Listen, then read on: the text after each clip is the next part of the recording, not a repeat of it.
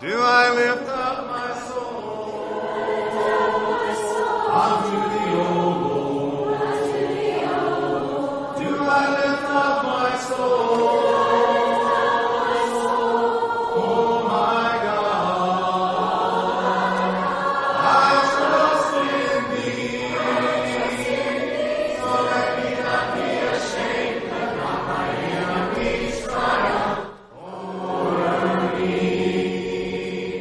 Give it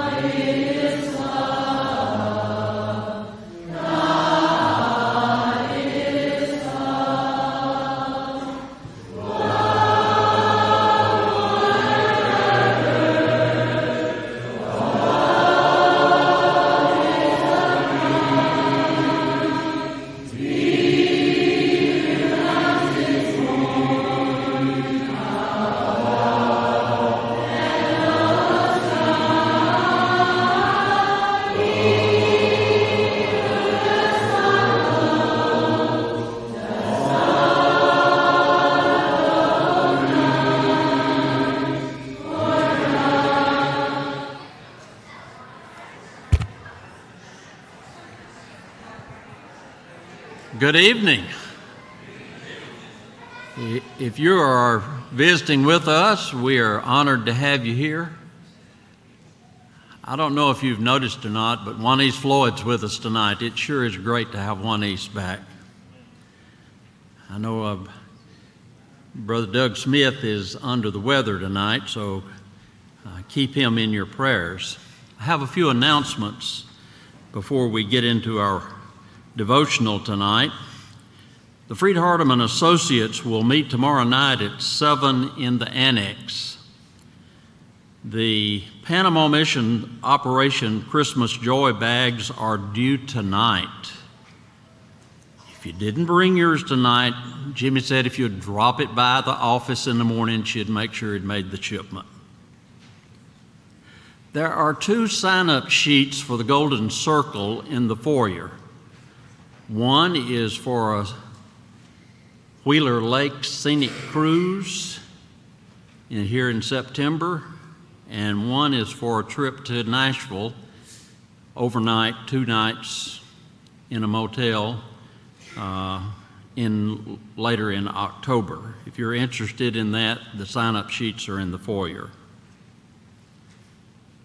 The food pantry and the clothes closet will be open tomorrow morning from 9 until 10:30. We want to thank the city of Boonville for repairing the drainage ditch behind the preacher's home. They really did a fast and fabulous job on that this week. It is now complete. The auditorium class tonight invites those that were meeting in the TAC, the adult class that was meeting in the TAC, to join them because Doug is at home sick, so your teacher is out tonight. In our service tonight, Brother Jeremy Jones will be leading the singing. Brother Wayne Taylor will have the prayer. I will have the devotional message. After the prayer, we ask that you remain seated. Jeremy will lead one verse of an additional song to allow the teacher's time to go to class. This time I'll turn things over to Jeremy. If you'd like, you can mark number 924, Just As I Am. That'll be our song of invitation, 924.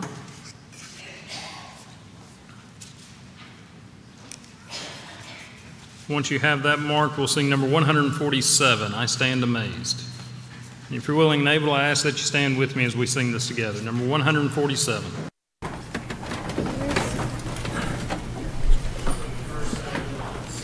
Oh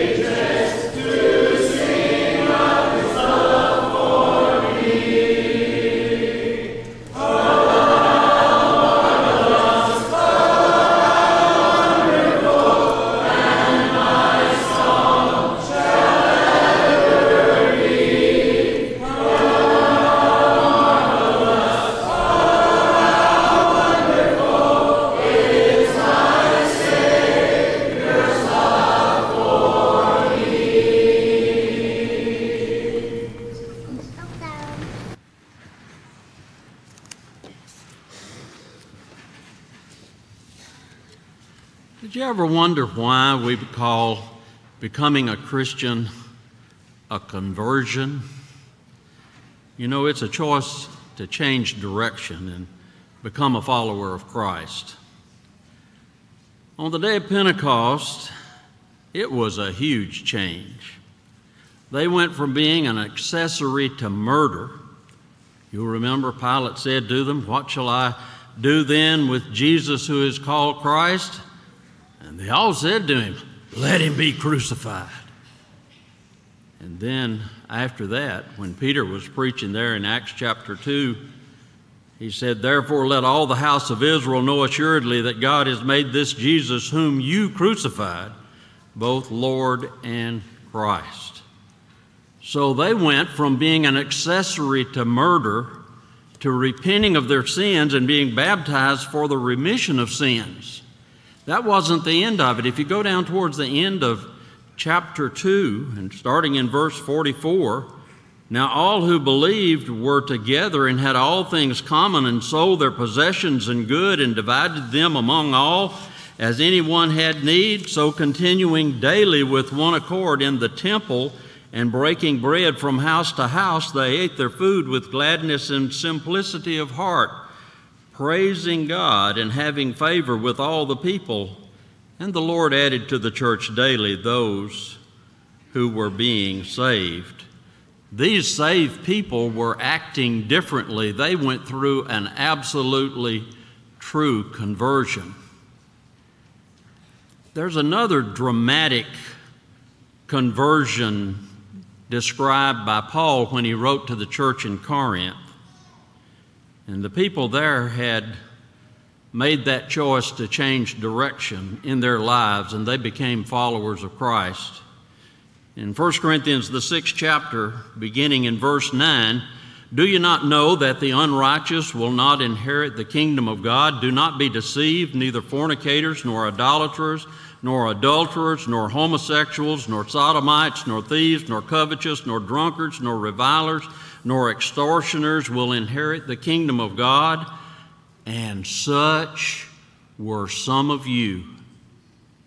But you were washed, but you were sanctified, but you were justified in the name of Jesus Christ and by the Spirit of our God." Their change in direction had been huge. Now, I know they hadn't been murderers like those were on the day of Pentecost, but that list of sins is pretty dramatic and pretty specific. You ever think about how powerful the blood of Jesus Christ is to be able to wash the sin of murder and all those that Paul listed there in 1 Corinthians, the 6th chapter, away? And if it will do that for that kind of sins, certainly it will do it for the kinds of sins that we have. Just think about Saul of Tarsus. Saul of Tarsus had captured Christians. He had taken them to prison. He had seen them thrown into prison, some of them killed, and he had stood by giving consent to that. And yet Ananias said to him, "Why tarriest thou? Arise and be baptized and wash away your sins." Because the blood of Jesus Christ is so powerful. And if that's what you need, you can do that tonight. And you can be just as clean as Saul of Tarsus was, and just as clean as those were on the day of Pentecost. But let's go back a little bit to that description in 1 Corinthians, the 6th chapter, because you need to understand the context there. It seems that these people who had become Christians in Corinth were not following Jesus' instructions. You know, Jesus said that our behavior ought to be so that when people saw us, they'd see our love for one another and they'd know that we were His disciples. Well, they weren't loving one another. As a matter of fact, they were getting in arguments. There in the 6th chapter of 1 Corinthians, they were in such arguments, they were taking one another to court. There's an expectation that when we are converted, that conversion to follow after Christ is not just a one-time event, that conversion is something that is to continue all the way through our life.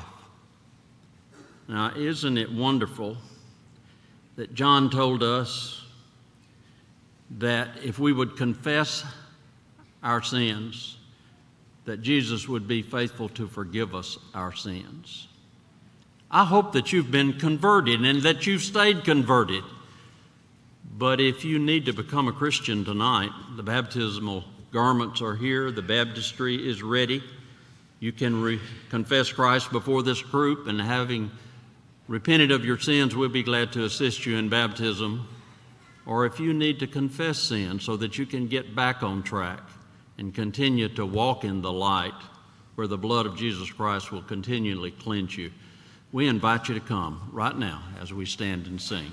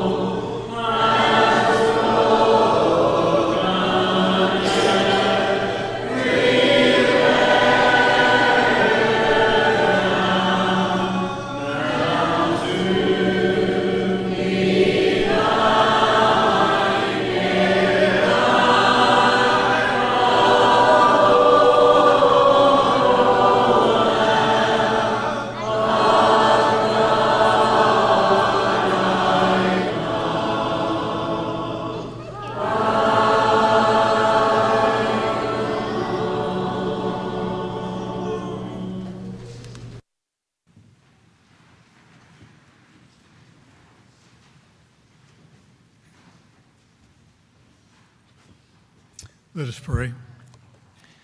Our Heavenly Father, we approach your throne of grace to give thanks for this day and the many blessings without number that you've given us. And we're thankful, Father, to be able to assemble here to worship you and hear songs of praises to you, and to hear another portion of your word and the lessons we're about to receive, Father. And we pray, Father, for our teachers, that you will give them a ready remembrance of the lessons they've prepared for this evening, and that we as listeners might apply those things that they teach us to our lives as need be. And we pray for the sick, Father, especially those of this number, and we pray that you'll give Brother Doug and all those mentioned in our bulletin this evening, and those we may not know about, a swift and sure recovery. We pray that you'll go out with us now throughout the continuance of our service this evening. Guide, guard, and direct us. And be with us to the end of our lives. For us in Christ's name we pray. Amen. Our teachers may pass to prepare for class. We'll sing number 2. We Praise Thee, O God. We'll sing the first verse of that as our teachers are dismissed. Number 2. We praise thee, O God, for the Son of God, for Jesus who died and is now alive. Hallelujah, glory, hallelujah, amen. Hallelujah, glory, revive us again.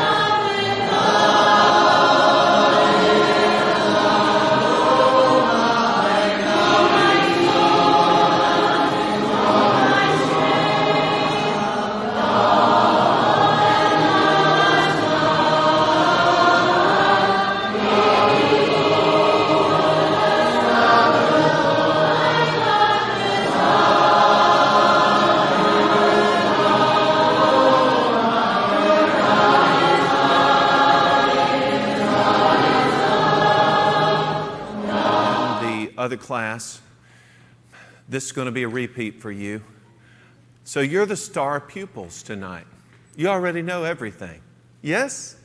Yay! So welcome, and I'm sorry that Doug is under the weather. He has that virus we don't even like to talk about. So hopefully he'll recover quickly from that. I think he's got some light symptoms, primarily a headache and so forth, but we'll be praying for him in a minute. Along with these others, Irene Baker, that is Melinda Hester's mother. She has terminal cancer. Martha Eaton's doing a lot better with her foot, and we're very thankful for that. Austin Wentz is undergoing a long regimen of chemo treatments. Terry Green had his surgery and is recovering from that, so we're very thankful. Ann Stevens has several health issues, as does Don Dawson. Kim Fowler had surgery for her foot and is in recovery for that. Connie Mooney is recovering from hip replacement surgery. Sue James has cancer. Quitman Wigginton is at Landmark. Wade Davis is still missing. We're just praying for closure for that family. Carolyn Wilcutt's recovering. Catherine Floyd's undergoing rehab at home. Melinda Hester broke her shoulder, also injured. She broke a bone in her foot. You know, go to the doctor. Doctor says, oh, we don't need to check that. You didn't break it. And then 3 weeks later, you find out it's broken. I've heard that story I don't know how many times, but that's what happened with her. Marianne Holly had surgery for a huge brain tumor. She's recovering from that. Charlotte Moore's grandson, Baylor. Bobby Petty. Eric Fitzsimmons has blocked arteries. They're hoping through medication and then his own body's recuperative powers that he'll be able to get the blood flow back. Ed Smith is just living with this kidney stone. Doesn't think it's passed yet, so it's just going on. Tough people around here. Coley Floyd is recovering from his shoulder surgery. Steve Morgan is going to be having open heart surgery, I think, tomorrow. Sue Hodgen was suffering with a kidney stone. Has that resolved itself? Tommy Nix had a stroke. That's a friend of the Johnsons. Doug's dad, Kelby Smith, is not well. He's going to be going through some rehab. Bob Hassel is Jody's brother-in-law. He had surgery last week. Cody McGee, he is recovering from surgery for his foot. He was involved in the accident up north of us. Renee Page is going to be having, I think, lung cancer surgery. Did she have it? Okay, today. All right.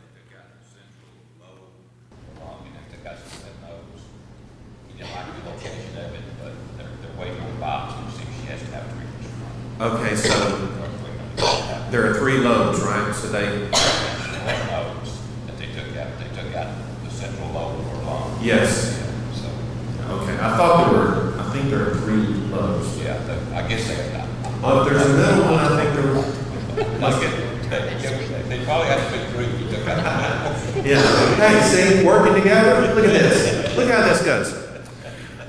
The Wall family. I remember them in. It's Diana, isn't it, in her death? And that has really shook West Main Church in Tupelo. Our daughter, Casey, found some kind of a lump, and they had to do a biopsy of it and haven't gotten the results yet. So as soon as we get that, I'll share that with you. Randall and Vera Mooney, they have had COVID. Vera was hospitalized. Margie Bray is Larry's sister, and she's been sick. Matt McVeigh, who is Sue Mason's great nephew, he had some equipment fall and crushed his toes. They were fearful that he would lose those toes, but they did surgery, put in a bunch of pins and so forth, and they're hopeful that he is going to recover from that. And Sue's out tonight. She's not well. We mentioned Doug.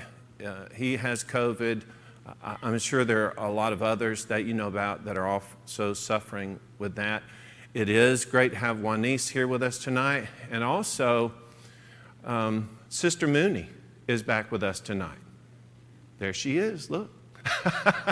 Hi. So we're very thankful that she's been sick for how many weeks now? 2 weeks. So we're grateful that Myra's back with us. You have anybody else? Yes, Brenda.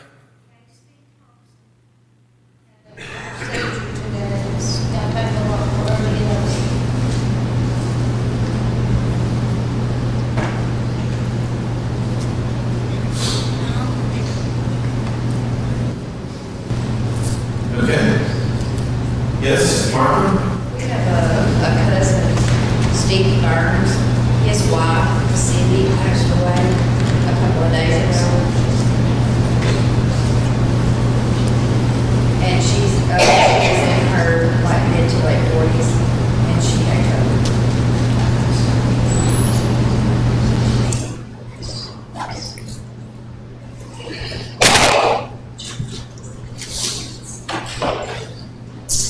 Okay. A lot of people know Rod Lambert, I'm sure, here, and I heard today that he passed away.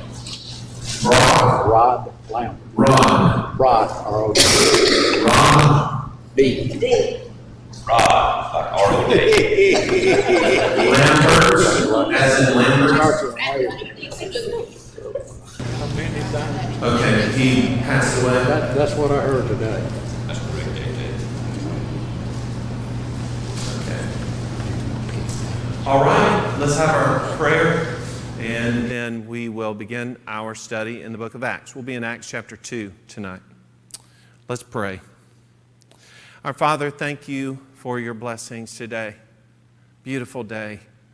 And I pray that all of us have exercised our faith in our interaction with others, and we've just demonstrated our Christianity.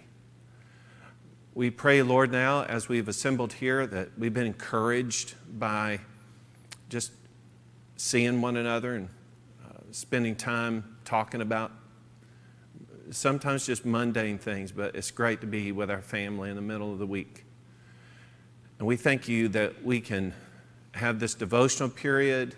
We can share with one another our concerns of those who are ill, and also to study from your word.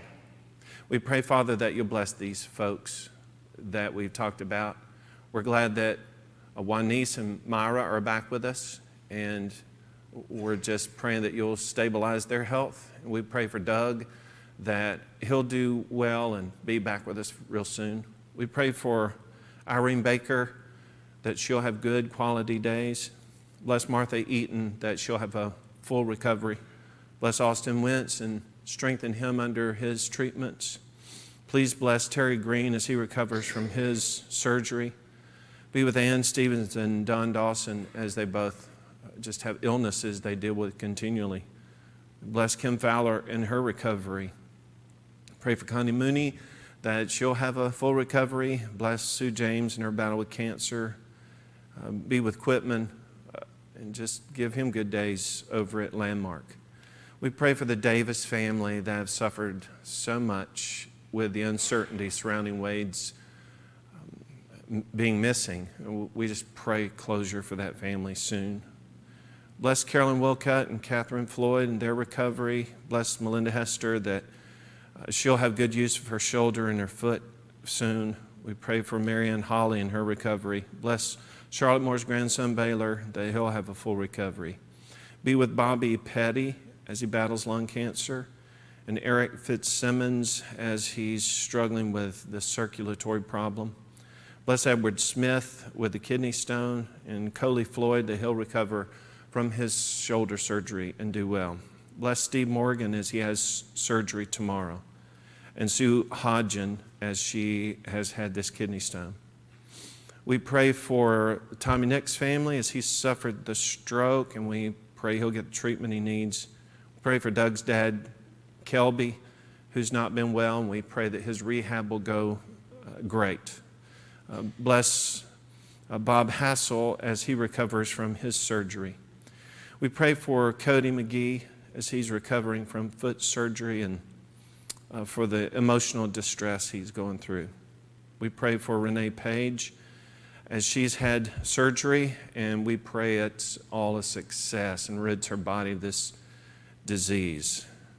Be with Vanessa Williams, who has leukemia. Be with the Wall family in Diana's death. Pray for Casey Wigginton that she'll get good results soon. Pray for the Randall and Vera Mooney, who've both had COVID, and we're glad they're doing better. Please be with Larry's sister Margie as she's been very ill. We pray for Sue Mason's nephew, Matt McVeigh, that his body will respond to his treatments and he'll do well. We pray for Casey Thompson, who had a procedure today, and we pray it was successful. Be with Steve Burns as he mourns the death of his wife. And we pray for Rob Lambert's family, and we pray for their comfort. We ask, Father, that you'll bless us in our study tonight, that it'll be profitable to all of us and not just instructive that we can learn, but also in the sense that we can know your word well enough to share it with others. And thank you for the privilege that is to be the means by which another soul can be saved. Help us to see the opportunities around us and help us to act on them. In Jesus' name, amen. Okay, Acts chapter 2. Last time we started in on verse 38 and looked at several scriptures together. In fact, Peter is responding as Jim shared with us just a few moments ago. Those people were guilty of killing their Messiah. They came to the realization of that, and they wanted to know what they needed to do. And so Peter takes the opportunity to tell them, that's what this is all about. That's why Jesus died in the first place. Not only had you taken him with your lawless hands, had crucified and put to death the Son of God, but it was according to the determined purpose and foreknowledge of God that those things had happened. So all of this is happening in accordance with the will of God, but keep in mind, you are responsible for it. All that had to happen because of the kind of people that you are. And so in response to that, I take it they're terrified. They're cut to their heart. It's an emotional thing that's happened to them. And we talked about being cut to the heart from the standpoint of 2 Corinthians 7, 9, and 10, wherein it is godly sorrow that produces the repentance that leads to our salvation. So they felt bad now about what they have done to God, and they're sorry for that. But, I've done this to God, so what in the world could I do? Well, you can do this. You can repent of it, and that repentance is going to lead to salvation. So repentance then was another topic that we were discussing a little bit, and we realized that it's not just simply turning away from something, because I could turn away from one bad thing and turn to another bad thing. But it is in response to godly sorrow that I want to please God, right? So in pleasing God, I'm going to turn to His way. In this case, I'm going to turn to Jesus. So I'm going to repent. I'm going to change the way I think, the way I act, and the kind of action that I'm going to be involved in now is action that's dictated by the Lord Jesus. In fact, there is a phrase in here that's pretty important. Repent and let every one of you be baptized in the name of Jesus Christ. What does it mean that something is done in the name of Jesus Christ? It is done by His authority. Do you know if Jesus even has the authority for this? You do, don't you? Right? Matthew 28:18. All authority has been given to me in heaven and on earth. Go therefore and make disciples of all nations, doing what? Baptizing them. Okay? In that case, he says baptizing them in the name of the Father and of the Son and of the Holy Spirit. In that case, in the name of the Father, Son, and the Holy Spirit is into the family of. When you're baptized into Jesus Christ by His authority, into whose family are you baptized? Into what relationship? With God, right? Now think about how significant that is. You were separated from God because you did what? You sinned, and you were compliant with the death of Jesus. You say, well, Ken, before I ever even knew about Jesus, I was in sin, so I didn't really... Whoa, stop right there. It is sin that put Jesus on that cross, whether you realized it or not. What? Yeah. Did these people know that they were guilty of that before this day right here? But it didn't make them any less guilty, did it? No, they are guilty. You did it, he said. They're like, whoa, we didn't realize. So since now we do realize, now think about that. I was ignorant. I didn't know. But I was still what? I'm still guilty. And then by virtue of my guilt before God, I'm still L-O-S-T, lost. Now that I realize I am guilty, think about this now. Once they found out, they said, what do we need to do? They didn't say, we will deliberate about this for a while. You know, I'm just not so sure I'm really responsible for it. No. Once they came to the realization that they were guilty and that they had crucified the Son of God and they're going to die because of it, then they acted. They said, what do we do? And he says, well, there are two things. Repent. That's what we talked about, that change. And now I'm going to go in the right direction. I'm motivated by my godly sorrow. I'm cut to my heart. And then he says, let every one of you be baptized in the name of Jesus Christ, by the authority of Jesus Christ, for the remission of your sins. Why were they being baptized? In order to receive the remission of sins. He said, if you do that, then you'll receive the gift of the Holy Spirit. We talked about that. There's several lines of thought relative to it. But I want to continue those ideas. One thought we had was, well, it's indwelling spirit. Every person who obeys the gospel, they have the promise of the Holy Spirit. And one text that identified that was Romans chapter 8, 14 to 17. In fact, the Spirit bears witness with our spirit that we are children of God, sons of God. Okay? I like that idea. I don't want to run off the Spirit in that regard. But then another thought was, well, yeah, there is the indwelling sense of the Spirit, but maybe He doesn't literally dwell. Maybe He dwells like Christ dwells in us, Ephesians 3, verse 17, by faith. But one thing, whether you believe one line or the other, one thing that we do know as a fact is that reception of the Spirit was not miraculous gifts.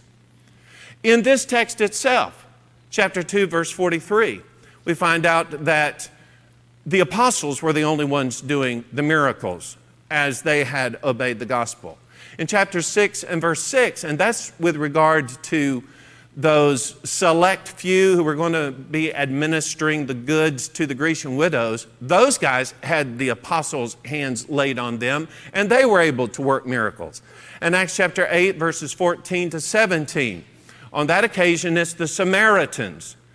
They didn't receive the ability to work miracles until apostles were sent from Jerusalem, Peter and John, to come and lay hands on them. It also happens in chapter 19, the first 7 verses, where you have Paul meeting up with these guys who had been followers of John the Baptist.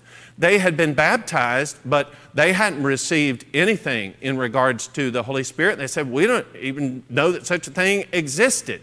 So he baptized them, and then he laid hands on them to impart special gifts. In 2 Timothy 1 and verse 6, we found out that Paul laid hands on Timothy, remember?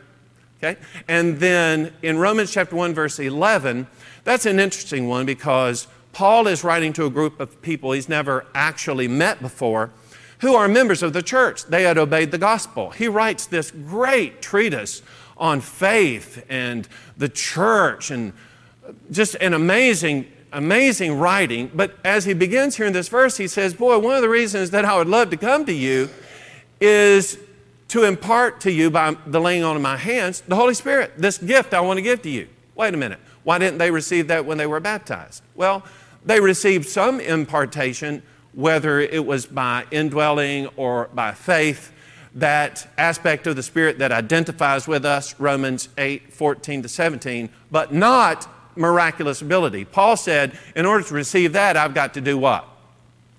I've got to come to you. Okay? Now he says, for the promise is to you and to your children and those who are far off, as many as the Lord our God shall call. Now he has expanded the horizon, right? He says it's not just for you people today, but it's also for who? Us today. Okay, it's for you and your children and those who are far off. Remember Acts chapter 1, verse 8? We're going to begin Jerusalem, Judea, then Samaria, then to the uttermost parts of the earth, the rest of the world. Paul is going to become the apostolic agent. I kind of like that, the apostolic agent, through which the gospel is going to the Gentiles, right? That's going to be his primary work. So the gospel is going to, but as many as the Lord our God shall call. When has the call stopped? Well, it's still going, right? Question would be, first of all, well, wait, what is that call? In fact, he talked about the call earlier in our text.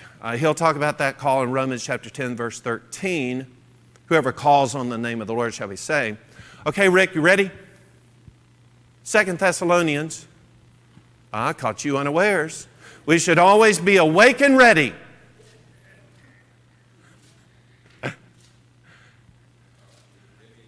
Second Thessalonians chapter 2,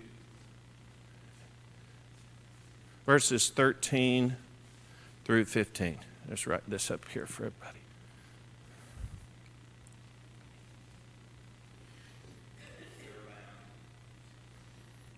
Yes.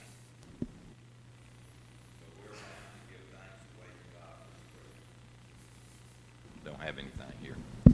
No, we do. But we are bound to give thanks always to God for you, brethren, beloved of the Lord, because God hath from the beginning chosen you to salvation through sanctification of the Spirit and belief of the truth, whereunto he called you by our gospel to the obtaining of the glory of our Lord Jesus Christ. Therefore, brethren, stand fast and hold the traditions which you have been taught, whether by word or our epistle. Okay. Simple question. How are you called? By the gospel. The call of God is through the gospel.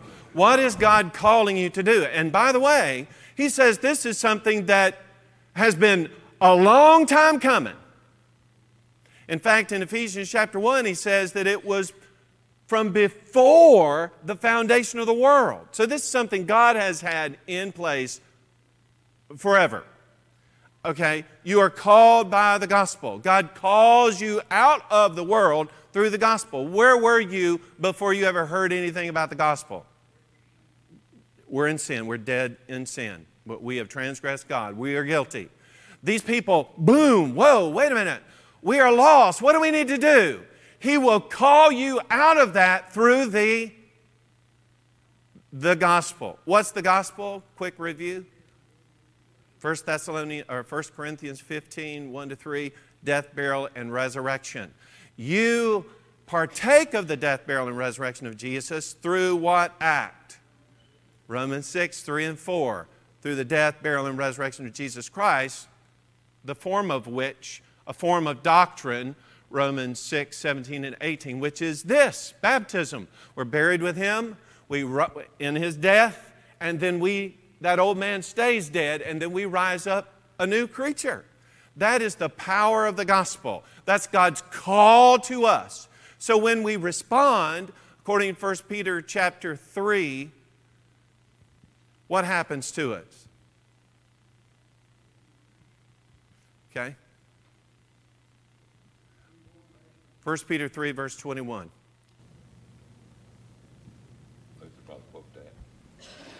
The like figure unto even baptism doth also now save us, not the putting away of the filth of the flesh, but the answer of a good conscience toward God by the resurrection of Jesus Christ. It's not just getting wet then, is it? It's not just, you don't get in that water and literally wash the sin off of your flesh. Where's the sin getting washed out of? Out of you. And when you went into that water, you believed that God was going to do what when you complied, when you obeyed? You believed that God was going to wash your sins away when that happened. Then when you come out, are you released from your sin or not? It is the answer, the response of God to a good conscience. I did what you commanded. God responds by doing what? Doing exactly what He promised. Which then brings us to this statement, which I find just to be completely beautiful. And that is, following all that statement about repentance and baptism, He says, for the promise is to you and to your children, to those who are far off, as me as the Lord our God shall call. The promise is to you. Now, if I'm a Jew and I hear the word promise, I immediately come up with something. And what's interesting about that is that it also can fashion our understanding of what just happened with regard to the Holy Spirit. Because He says that the promise, what promise? In context, well, He's just been talking about if I would repent and be baptized, that I would receive the forgiveness of sins and receive the gift of the Holy Spirit. And then that promise is to you. Not just you, but everybody. Not just Jews, but to those who are far off. This promise. Would you read for us Genesis chapter 22, verses 16 to 18. Actually, this promise is stated several different places. The first time is Genesis chapter 12. But this text has something unique in it. Genesis 22, 16 to 18. And said, by myself have I sworn, saith the Lord, for because thou hast done this thing, and hast not withheld thy son, thine only son, that in blessing I will bless thee, and in multiplying I will multiply thy seed as the stars of the heaven, and as the sand which is upon the seashore. And thy seed shall possess the gate of his enemies. And in thy seed shall all the nations of the earth be blessed, because thou hast obeyed my voice. Okay, here's a beautiful, powerful thing that you don't see in the English that's going to be explained to us in the next text that he's going to read to us from Galatians 3, verse 16. While he's getting that text, I'll share something with you. You heard seed used 3 different times through that text. Some of that seed had to do with all these descendants that were like the sand of the seashore, the stars of the sky. Who are those people? Literally his descendants. There's going to be lots of them. But he said, in your seed. Now, when he said seed about all those, the multiplicity of those who are going to follow after him, he uses a plural word for seed.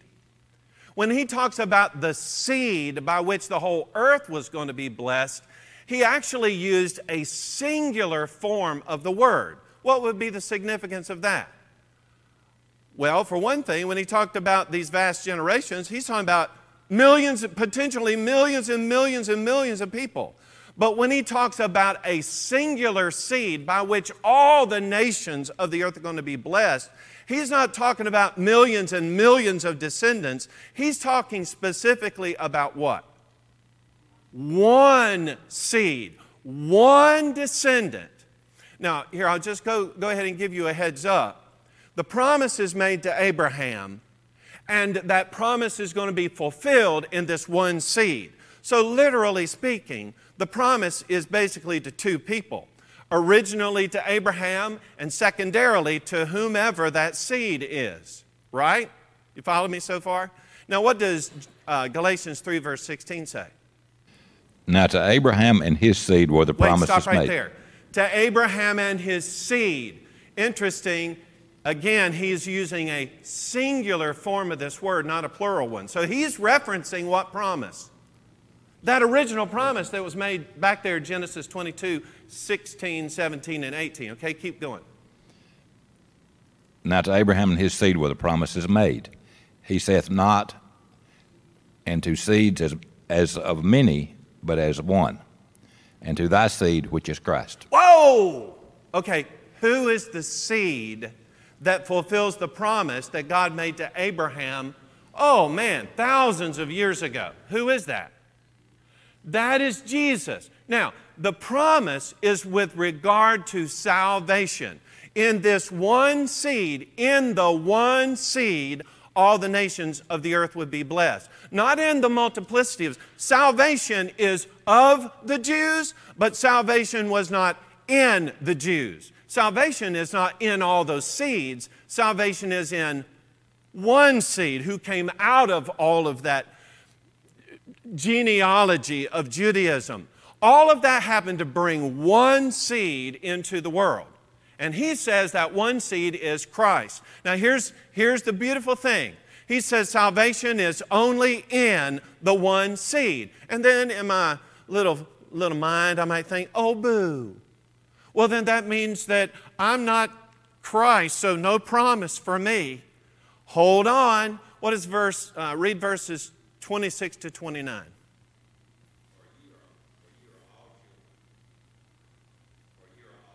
Children of God by faith in Christ Jesus.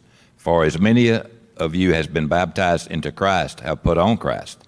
There is neither Jew nor Greek, there is neither bond nor free, there is neither male nor female, for you are all one in Christ Jesus. And if you be in Christ, then you are Abraham's seed and heirs according to the promise. Whoa! Did you see that? Let me ask a simple question. Where is salvation found? In only one place, in Christ, because the promise of salvation was only guaranteed to the one seed, right?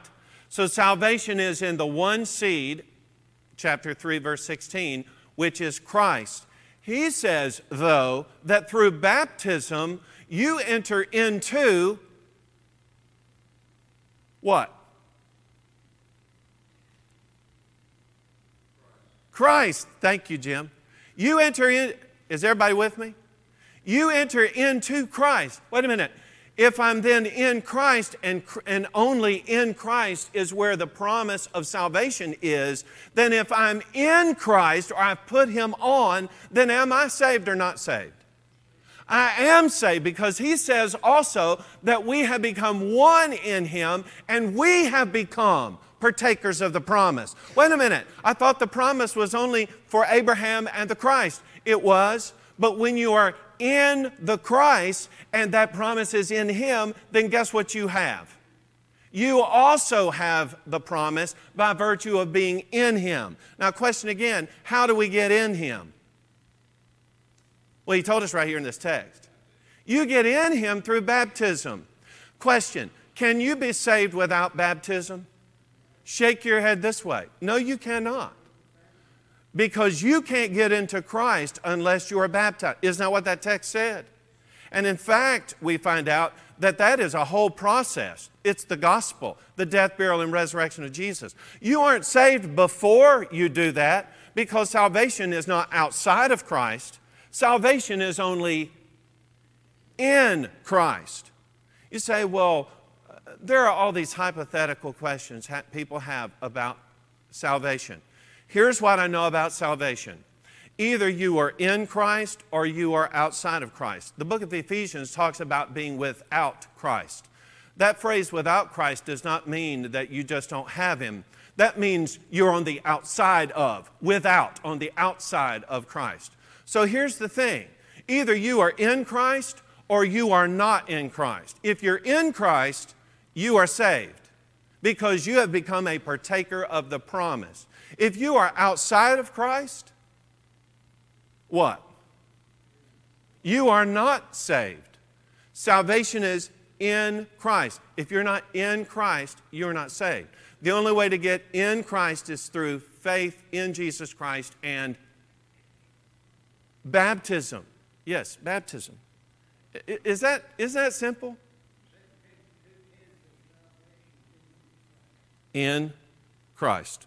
Where are all spiritual blessings? Ephesians 1, verse 3. In Christ. Okay, so, whoops, sorry about that. And with many other words. So he didn't stop there, but that was enough. According to the Holy Spirit, that's the meat of it. Now, he talked about some other things, but that's the meat of the sermon. With many other words, he testified and exhorted them, saying, be saved from this perverse generation. In other words, you are lost. You realize that? They're like, yeah, we do. So what do we do? This. Be saved from this perverse. What is a perverse generation? What does that mean? Some translations have untoward. I like that. I don't know, that's a fun word. Untoward generation. It's perverse generation. a generation of people who are in sin. Be saved from this sinful. You are in sin. Be saved from that. Then those who gladly received his word were baptized. Wait, why were they baptized? They wanted to be saved, right? He told them how to be saved. Those who gladly received the word. If you receive the word, what have you done? I've accepted it. I've accepted this truth. And on the basis of this truth that I've received, I want to be baptized. So those who gladly received his word were baptized. And that day about 3,000 souls were added to them. Had an interesting question today about that adding. Added to them whom? Who are they being added to? 3,000 are baptized on the day that the church is established. So who are they added to? Okay, there were 120. Actually, if you follow what we've been, really the conversation is between Peter, specifically the apostles generally. Had the church been in existence before this event that's taking place right now? The answer is no. So you can't say that they were added to a church that already existed because it didn't exist yet. That was this event. Actually, it's interesting. We don't hear about the church yet. We don't hear about the church, the called out, the ecclesia, until the very last verse of this chapter. So I want to suggest this. If we look at the word added right there, it literally means to become part of the company. Become part of the company. Question, did we already have a company of disciples who were dedicated to this? Well, the apostles, there are 120 that are with them. There's already a group. He's not saying the church already existed. He said these people who are obeying the gospel are coming together with the ones who are already on board. Now, when were the apostles baptized? When were the 120 baptized? Does it seem logical to you that if you have to be baptized to be in Christ, and Peter is asserting this with some great fervency, that whether or not we have the record of it specifically or not, didn't those apostles have to be baptized into Jesus Christ to be saved? Yes, they did. What about the 120? Didn't they have to be baptized into Christ to be saved? Yes. You want to be in Jesus Christ, what do you have to be? You have to be baptized. So I don't have any doubt about that. So I'm just getting the sense that this is a general review of what's happened. 3,000 people responded. They were added to them. Them whom? Well, those who are comprising this following right here, right? That's the way I take it. And they continued steadfastly in the apostles' doctrine, fellowship, the breaking bread, and prayers. Wait, stop right there. So we're in the apostles' doctrine. That sounds kind of like preaching.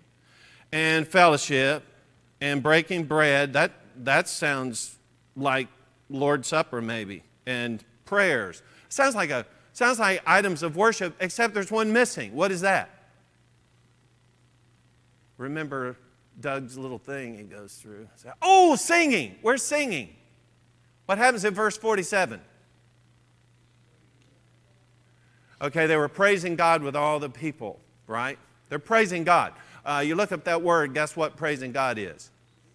Well, among other things, that would be singing.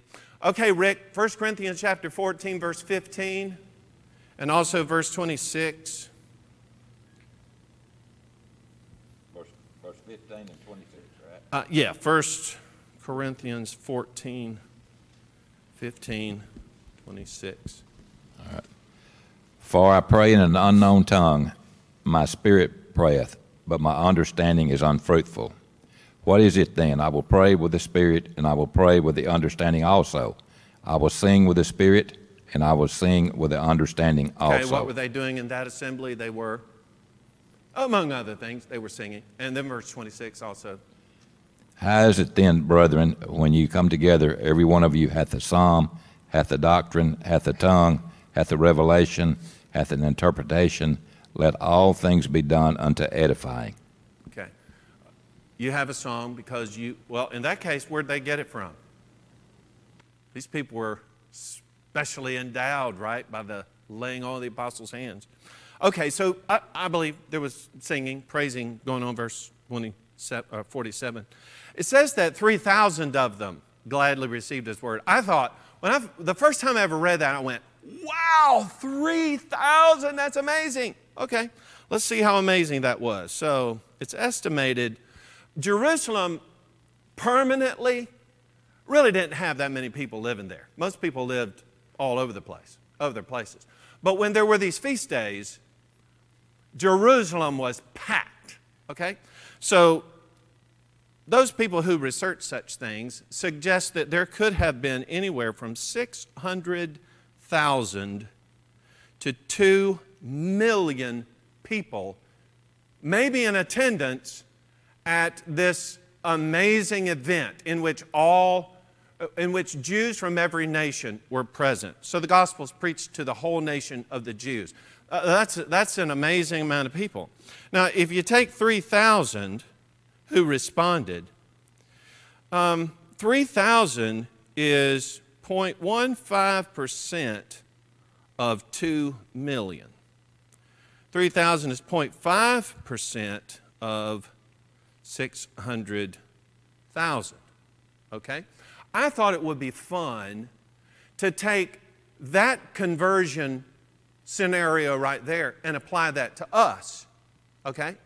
So, for instance, in Boonville, 0.5%, I'm using the 0.5 because that's kind of the closer, if you're going with a smaller number of people. Let's just give us the benefit of the doubt, okay?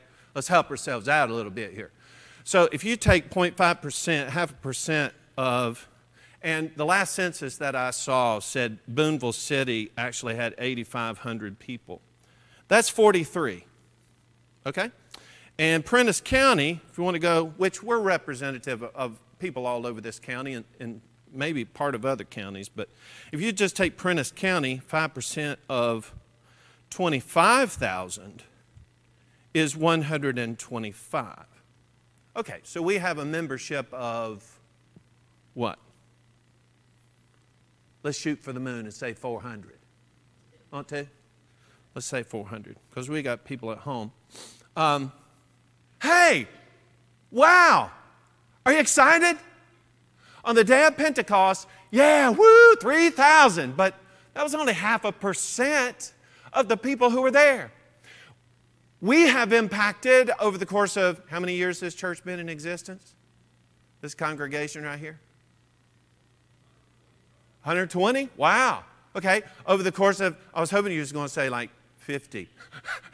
Okay, however long it's been, we have grown the Lord's church here to 400, okay, in the course of that.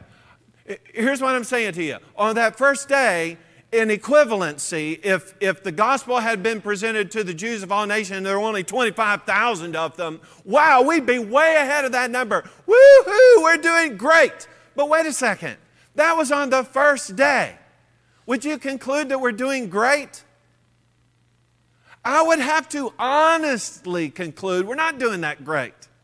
Because this group that started on the first day with 3,000 ultimately got the gospel to whom?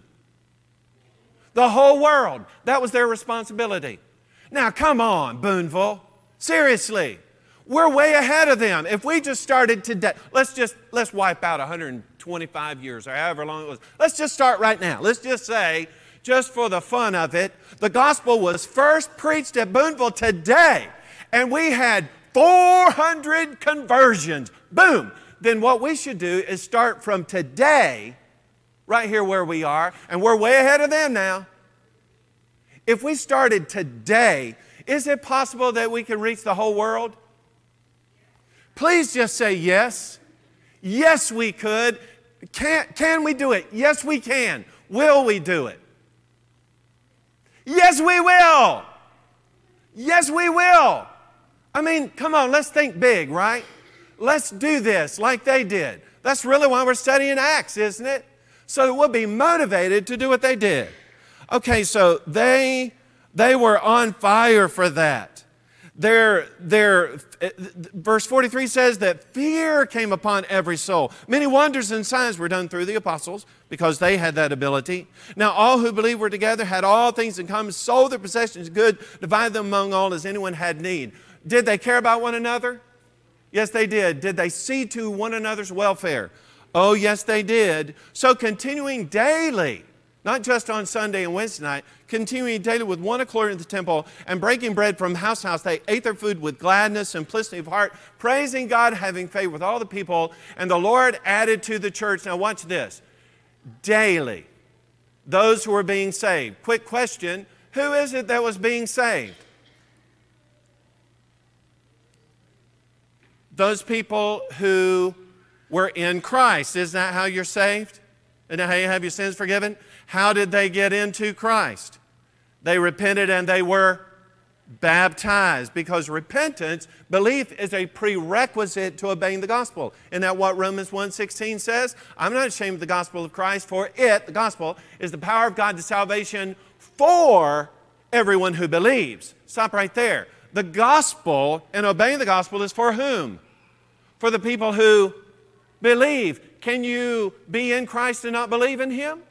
No, you cannot. Can you be in Christ and not repent? No, you cannot. You have to do those things in order to get into Him.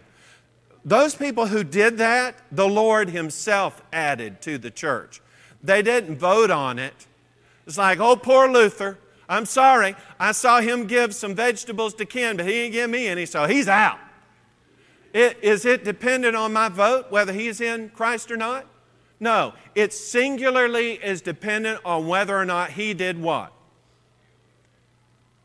He obeyed the gospel. He believed, he repented, he was baptized to get into Christ, because Christ is the one in whom the promise is. Yes?